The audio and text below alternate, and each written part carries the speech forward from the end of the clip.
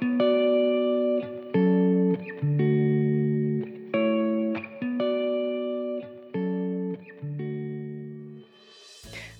to This Complex Life, a podcast where we explore the intricacies of wellbeing and relationships. I'm your host, Marie Vakakis, an accredited mental health social worker, family therapist, speaker, and mental health educator. Coming to you from the lands of the Bunurong and Wurundjeri people. Join me as we demystify mental health, break down stigma, and navigate life's messiness and complexities one conversation at a time. And just a little reminder, information in this podcast is for educational purposes only. Anything said should not be taken as a replacement for medical, clinical, or other professional advice, diagnosis, or treatment. This podcast is not a substitute for professional mental health treatment and advice. If you or someone you know requires support, please contact a mental health professional in your area. Thanks for listening.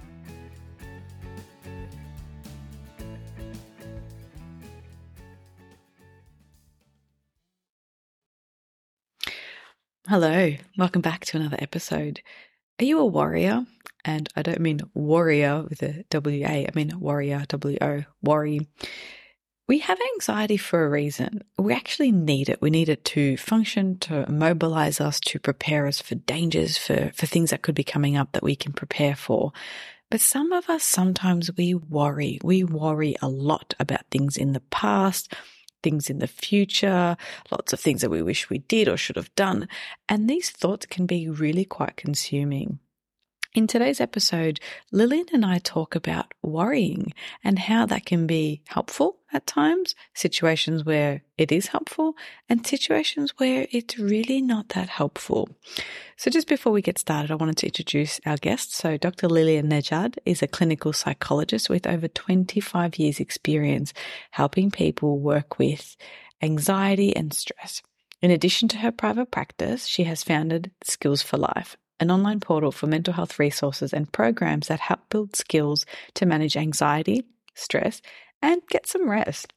Lillian has recently launched an app called Contain Your Brain to help people worry less and worry better. She's also the author of 2 books about stress and anxiety and insomnia. She has recorded 3 collections of mindfulness and relaxation exercises and hosts the podcast Life Skills for Leaders about mental health in the workplace. Lillian is also an Australian Open superfan, sports photographer wannabe, and passionate supporter of the arts. Here's my chat about worry with Lillian. Hello and welcome to This Complex Life. Today I have Dr. Lillian Nejad with me, a return guest of the podcast. Welcome. Thank you, Marie. It's great to be here. And today we're talking about worry. It's a term that I hear used a lot. It's sort of used interchangeably with anxiety. But what are some of the common, maybe how do we define worry? And then what are some of the kind of misconceptions that people have about it? Well, worry is basically our thoughts' expression of anxiety. So anxiety is kind of the emotional, physiological response that we have, whereas our worries are actually cognitive. So it's like what we're thinking. And they often start with what if, what if this happens? What if that happens? Or it's often anticipating what might happen in the future, but very much skewed to the negative. On the other hand, it can also be overly about the if only. So if only I did this differently, or if only that. So it can be really focused on past behavior and potential regrets that people have had about the past. And often that's sometimes called rumination, when we can't stop thinking about something that's happened that we wish had gone differently. And we just keep running it around and around in our mind. So essentially, worries are our thoughts when we're feeling overly stressed or when we're feeling anxious about something that's happened in the past or something that could happen in the future. Yeah. So if someone was to say, I feel worried, it's not correct, right? Because that's not the feeling. Worry is not a feeling. It's the thought process. Yeah, technically, yes. So if someone said that in a psychologist's office, you might say, well, worries are thoughts, anxiety is feelings. You'd say, I feel anxious. And the impact of that is that I worry. Okay. I don't think many people would know that distinction. I don't think I've ever thought of it to articulate it that way either myself. Hmm. And here, the other thing I think that most people don't really think about is that worry serves a purpose and a function. So worry doesn't have to be this kind of negative thing, that happens to us. And we, just like anxiety doesn't have to be, right? So we have anxiety for a reason. It's to help protect us. And so worry as an extension of that means that we have worries to alert us to potential problems so that we have that foresight to be able to, prevent those problems or to solve those problems or be more prepared for those problems. It's just when worry starts to become dysfunctional, when it doesn't lead to problem solving, or there aren't any solutions. So you're just left with continued worry with no possible resolution because it might not be something that's actually in your control. Yeah. Or if it's just so frequent and lasting, so long that it's, impacting your life significantly. And it can really have a massive impact on just daily things like your ability to focus and concentrate, for instance, or your ability to fall asleep or stay asleep, your ability to achieve like what you wanted to achieve that day. If you're overly in your head thinking about all the bad things that could possibly happen, or thinking about all the things that happened in the past that you're not happy with or that you feel anxious about, it's really hard to function at your best. Yeah, absolutely. It can be so consuming. It can be, and it can really affect your relationships as well. If you're always worried, often you'll express that, but even if you don't express it, your energy will be anxious, and that can impact the people around you. I do want to ask a bit about that. I'm going to make a note so that I can come back to it. But I had a thought earlier, you're saying around thinking about what we can and can't control. Mm-hmm. What would be an example? So for you, like sometimes I draw on like the whiteboard with clients, like I put like a beautiful stick figure, an illustration in the middle, Mm-hmm. to represent them. And then the different things around us that we can and can't control. And I Right. often use the example of the weather. So let's say we're planning, my birthday's in July. Here in Australia, that's the middle of winter. And I might want to plan an outdoor picnic. And I might be preoccupied from now about, is it going Yes. to rain? What's the weather going to do? How would we, like, at what point does it become worry? And at what part do you start to think, well, how can I focus on what I can control? It can be undercover. I can get a heater. I Mm-hmm. can tell people to bring gumboots. Like, how would you use either a similar metaphor or an example to help people understand what's the bits that they can control and worry is useful, and when is it unhelpful? I think that's an excellent question. I think that it is really important to understand how to address your worries effectively. And the way that I kind of like a helpful way that I think works well is putting it into categories. So I have these like three categories that I think are really useful. So like one is solvable. So, and those are the ones that are under your control. Those are the ones that you can actually do something about. Your example was great. Like, can you do something about whether it rains or not on that day? No. But the aspects that you can solve are like you could have a plan B, you know, right? You can't control the weather, but you can control what other options are in place in case that happens. So in that way, worry can be really helpful. It's saying this is a possibility that could happen. So I am going to prepare myself for that potential possibility. Unsolvable things are, look, let's face it, we're not always rational with our worries.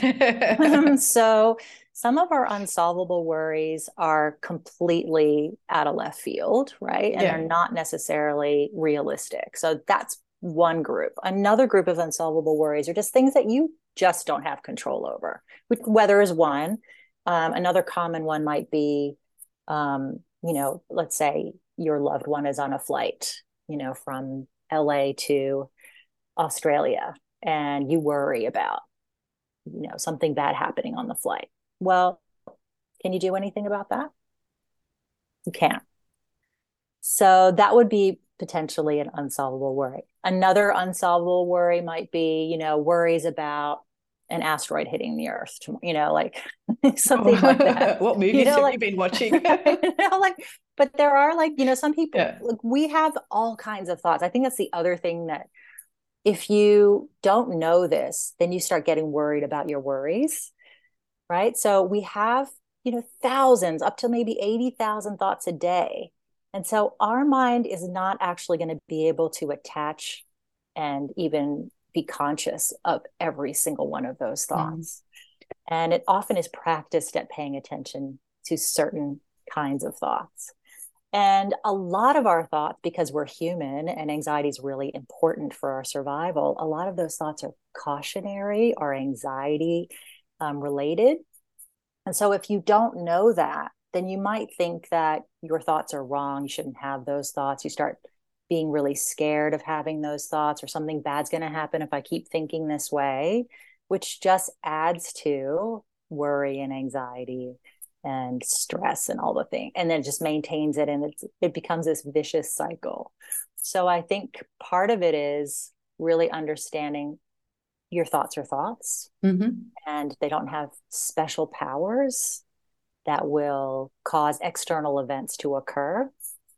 And if you can recognize which of your worries are helpful and that you can do something about, which of your worries are potentially unhelpful because you can't really do anything about them, Mm-hmm.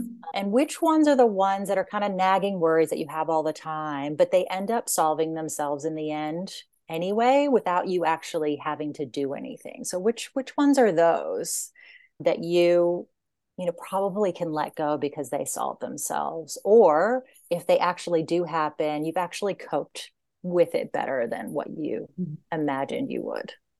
Yeah, I like this. I mean, this concept that we worried about our worries. And I think that's one of the biggest myths around anxiety and worries and other thinking patterns that come with that is some people think if I feel it, then I've got an anxiety disorder or something really bad's happening, instead of knowing that's a normal, healthy part. So if you had no anxiety and you had no worry, you could be planning an outdoor picnic in the middle of July and not even consider the Mm-hmm. impact of that. Like we need some of this in our That's lives right. to motivate us or to think through possible scenarios.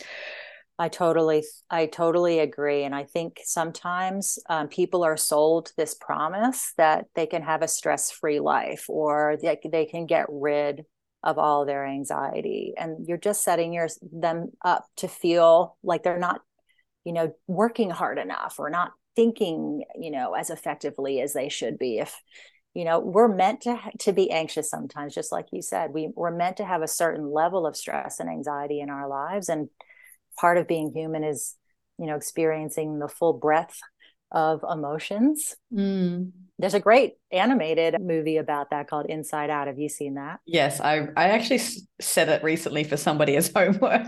I'm like, so Yeah. between now and the next session, you Yes. need to watch this because what I'm telling you is not making sense. Yeah. And they articulate it so well, I mean, it's really all about not, trying to shove away distress, and they focus on sadness, but it's really the same with Yeah. any other kind of unpleasant emotions. Do people ever feel like, so you were saying about accepting it and knowing it's there. And if we think of it, one of the modalities I like to work with is through acceptance and commitment therapy. So if we Mm-hmm. think of sometimes our worries might be signposting what's important. So that example you use of the flight from LA to Australia, we can't control that. But how would we use that from that sort of that framework of thinking, this is telling me, what's it telling me? That that person's important, that Mm-hmm. I love them, that maybe I'm, like how could we use that as information rather than Yeah. just focusing on the worry? Because we can't control the outcome, but there are things that we can do. That's right. So I think that, like you said, one of the things that you can do is focus on your values rather than on your worries. But the other thing is that's also relevant to acceptance commitment therapy is mindfulness, is just to notice that you have that thought, and also recognize that this is a thought that often happens when someone you love is on a flight, and accept that that's a normal way that your brain operates when this happens. Mm-hmm. And just let yourself think those thoughts, but without attaching to them and without putting a lot of meaning and attention on them. Just that concept of, letting your thoughts flow through your mind naturally, just as they will, and so that you're not afraid of your thoughts, and you're able to experience whatever you're experiencing without judging yourself for it, without over evaluating it, over analyzing it. And you're also not really stuck in this anxiety bubble until that person, lands, wherever they're going. Because I think that that's what happens. People hold their breath, like, well, if this person's really important. But this is the other thing that I think can happen. I think that worry can, for some people, be an expression of care, right? So if you have the belief that if you don't worry, that means you don't care, then there actually might be this need to hold on to maintaining worry as a way of coping and showing that you care. That's something I was going to ask you. Is I see it a lot with parents, and Yes. some are sort of maybe accidentally shame another without meaning to, but saying, well, aren't you worried about letting them go on camp? And they're like, right.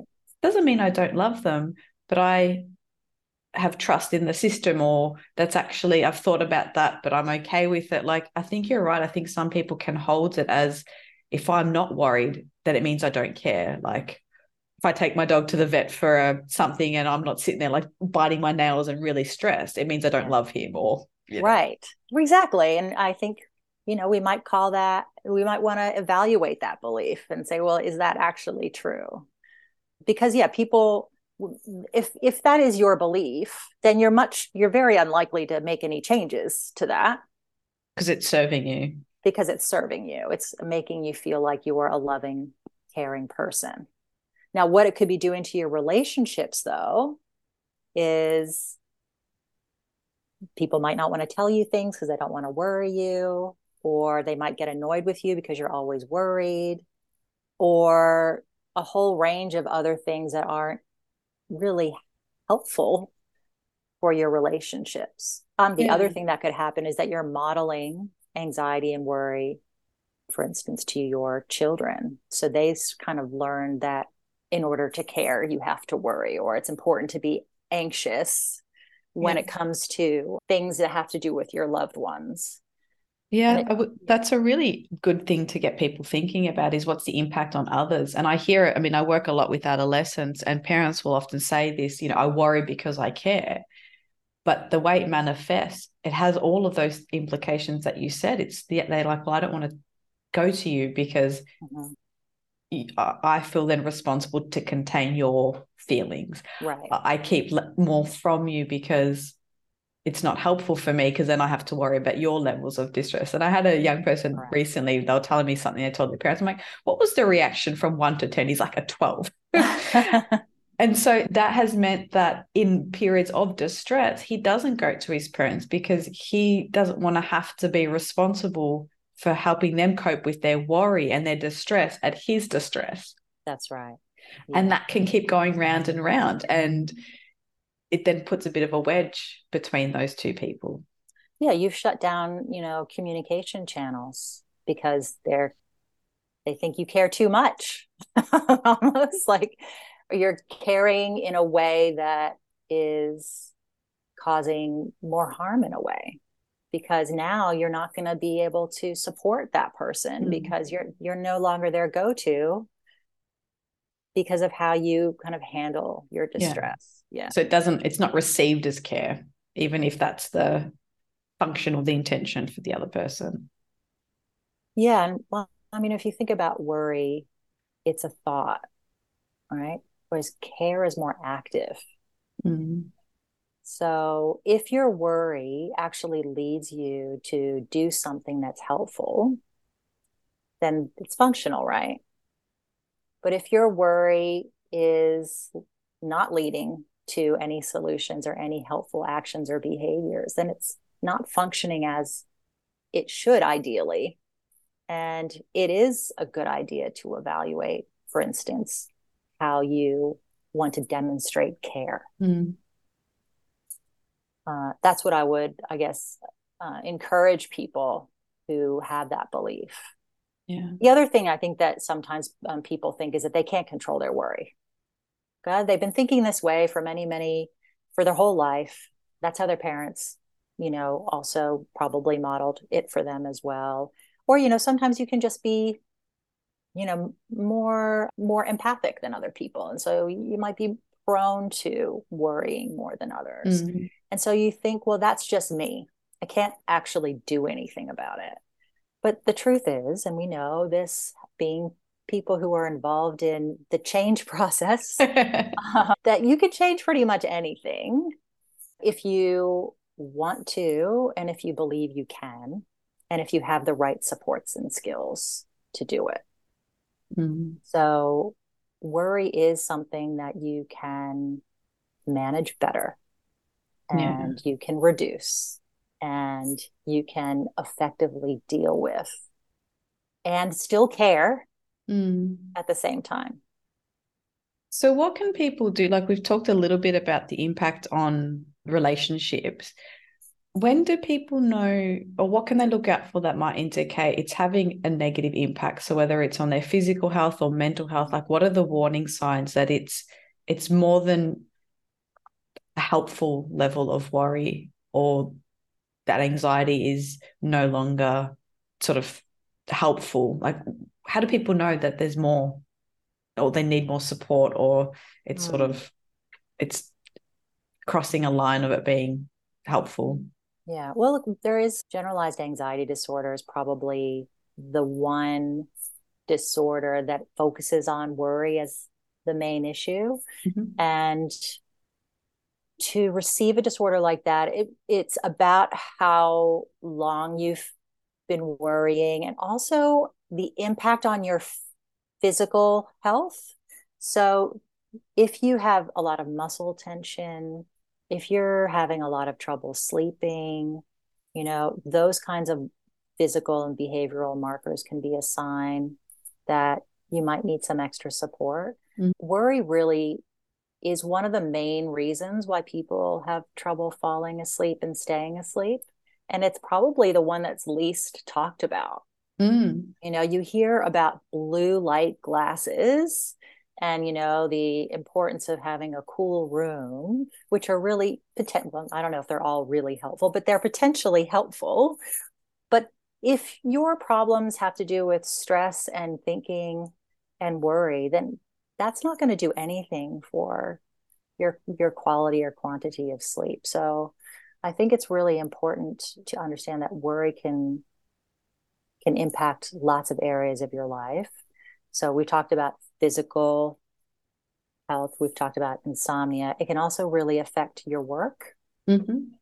If you're really worried, whether it's personal worries or professional worries, it's going to be really hard to focus. It's going to be really hard to concentrate. It's going to be really difficult to be productive or perform at your best. So it can affect your ability to achieve your goals, the goals that you want at work. And that would be the same with your goals that you have, with your family and your social life as well. And I think ultimately, the main thing that it affects is just your own peace of mind. The family one is something I'd be keen to unpack a bit more, because I think we do see the impact in tangible, like productivity, or, proofreading something, or not handing an assignment in because you're worried it's going to get wrong. And then that overlaps a bit with perfectionism. But often when I see really anxious people and lots of worries, they're really empathic, highly attuned, really care. Like you said, it's caring. And they really struggle to maybe even articulate the impact that has on relationships. So they might feel isolated, or feel like they're always getting in arguments with their partner or their teen. And they're really kind of confused by it, because in their mind, they're genuinely doing all of this because they care. And other people in their lives are finding it irritating, frustrating, withdrawing, maybe getting combative. What do you notice? Like, how do you help people spot that maybe that's actually happening. Some people don't know that that pattern's happening. Yeah, I think that one of our kind of main roles when we're guiding people through this process is to help them understand the patterns and make things that seem unpredictable predictable. Because I think for a lot of people, when we're, this would be for anyone, when we have a problem or a conflict or a challenge, or we feel a certain way, sometimes it can feel like it's come out of the blue and we're like, I don't know why I feel this way. I don't know why this happened. And I don't get it. Or why did she react that way? Or, and everything seems confusing. So I think one of the best things we can do as therapists is to make that whole process less confusing. And that does involve some work on the part of, our clients, and they often have to monitor their behavior. Like what's, if we're focused on one behavior or one particular pattern that's occurring that they don't think is particularly healthy or effective with their child or their partner, then it's like, well, how, if you were able to record, for instance, a situation where that occurred and what you were feeling and what you were thinking and what you did and what the response was, and you're able to do that for, a couple of weeks, what you'll find is a predictable pattern often emerges. And the predictability might be in the types of situations that it happens in. It might be in the way that you're feeling that day. It might be, the vulnerabilities, like you didn't have a good night's sleep, or you were really hungry, or you had a bad day at work. Or it could be the behavior that you've chosen to display, what did, for instance, if you felt anxious and worried, what response does that usually lead to? And once you kind of know what those patterns are, then you know where you can intervene and make some changes and adjustments so that you can potentially change the way you feel or change the way you think or change the way you behave and respond so that the outcome will be different. Mm. And then, you experiment with that. Yeah. You see what works and what doesn't work. But the point of it is that you don't want to keep doing the same thing over and over and expecting the outcome to be different, and taking some responsibility and accountability that it's part of that interaction is you. And that's the part that you can control. So that's the part to focus on.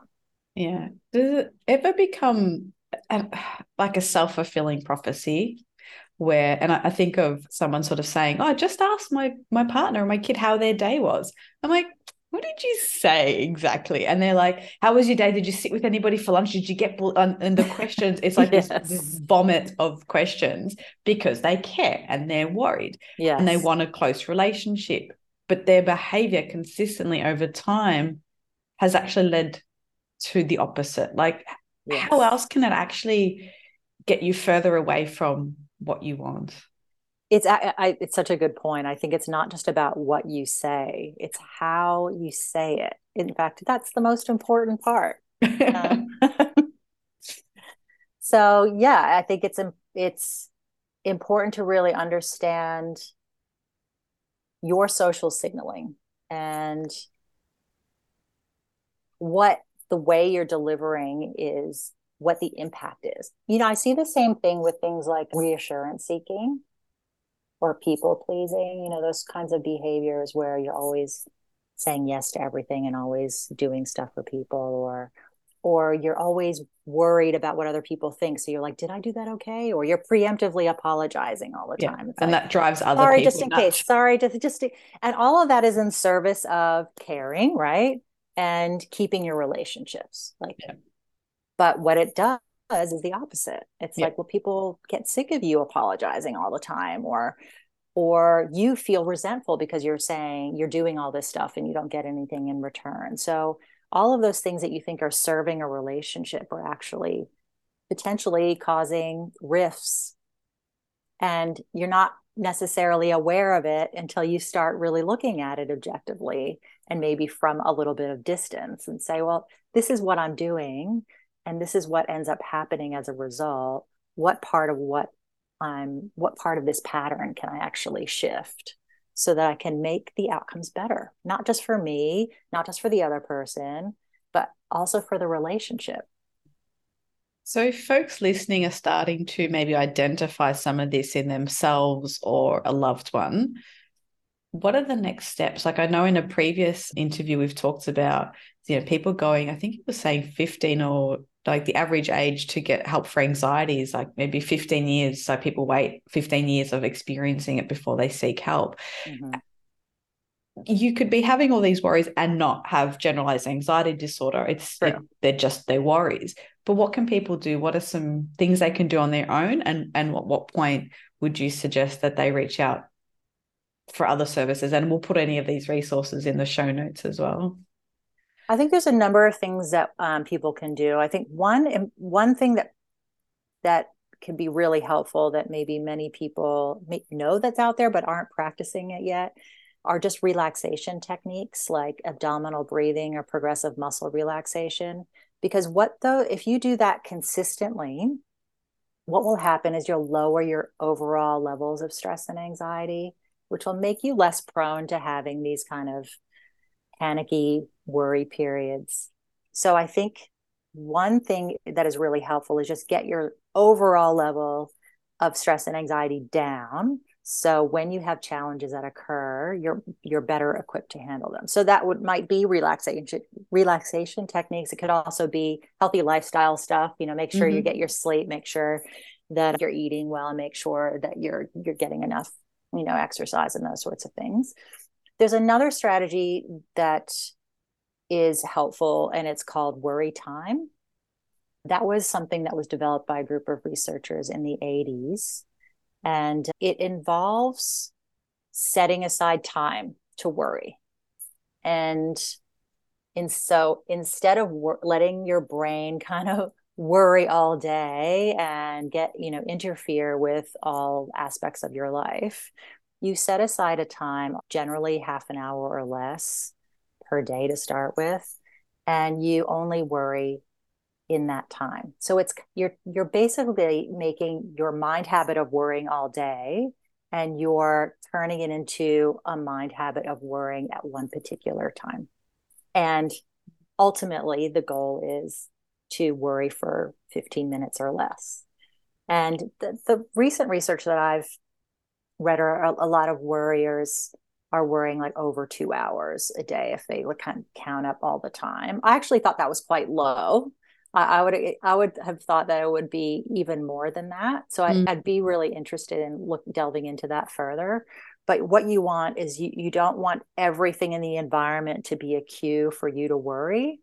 And so by containing it to one time, it becomes like the only cue for worry. And then you've got that time to effectively deal with it so that you can put it in those categories. Like which ones are the ones that are solvable and which ones are the ones that are unsolvable. The way you get there is anytime that a worry actually occurs during the day, you just jot it down. So there's an old school way that, we've been teaching for like the last 30 years, which is like, you just write it down on pieces of paper, you stick it in a container that's in your worry place. And then in your worry time, you go there, you open the container and you take them out. And then I still do that with kids. We have worry jars and we spend all this time and decorate a jar, and they have colored notes and they stick them in. And then at the end of the day with their parents, they go through them and sort them out. Oh, that sounds amazing. And I think that would work really well with kids and also with adults who like to write. Like some of us still like to write on pieces of paper. Most of us are actually addicted to our phones and spending. I don't know what you're talking about. So more recently, I was talking to a client and I was telling him about this concept, and he was like, it looked like he wasn't going to do it because the idea of writing things down on little pieces of paper and sticking it into a jar or box just wasn't going to happen. And so I had this idea of if it was an app that potentially he would be more likely to do it. So what ended up happening is a year down the track, the app was developed. I got myself a digital design partner and we developed an app called Contain Your Brain, which is essentially the worry time technique plus the strategy of sorting it into categories and then having tips that correspond to the category that you've chosen.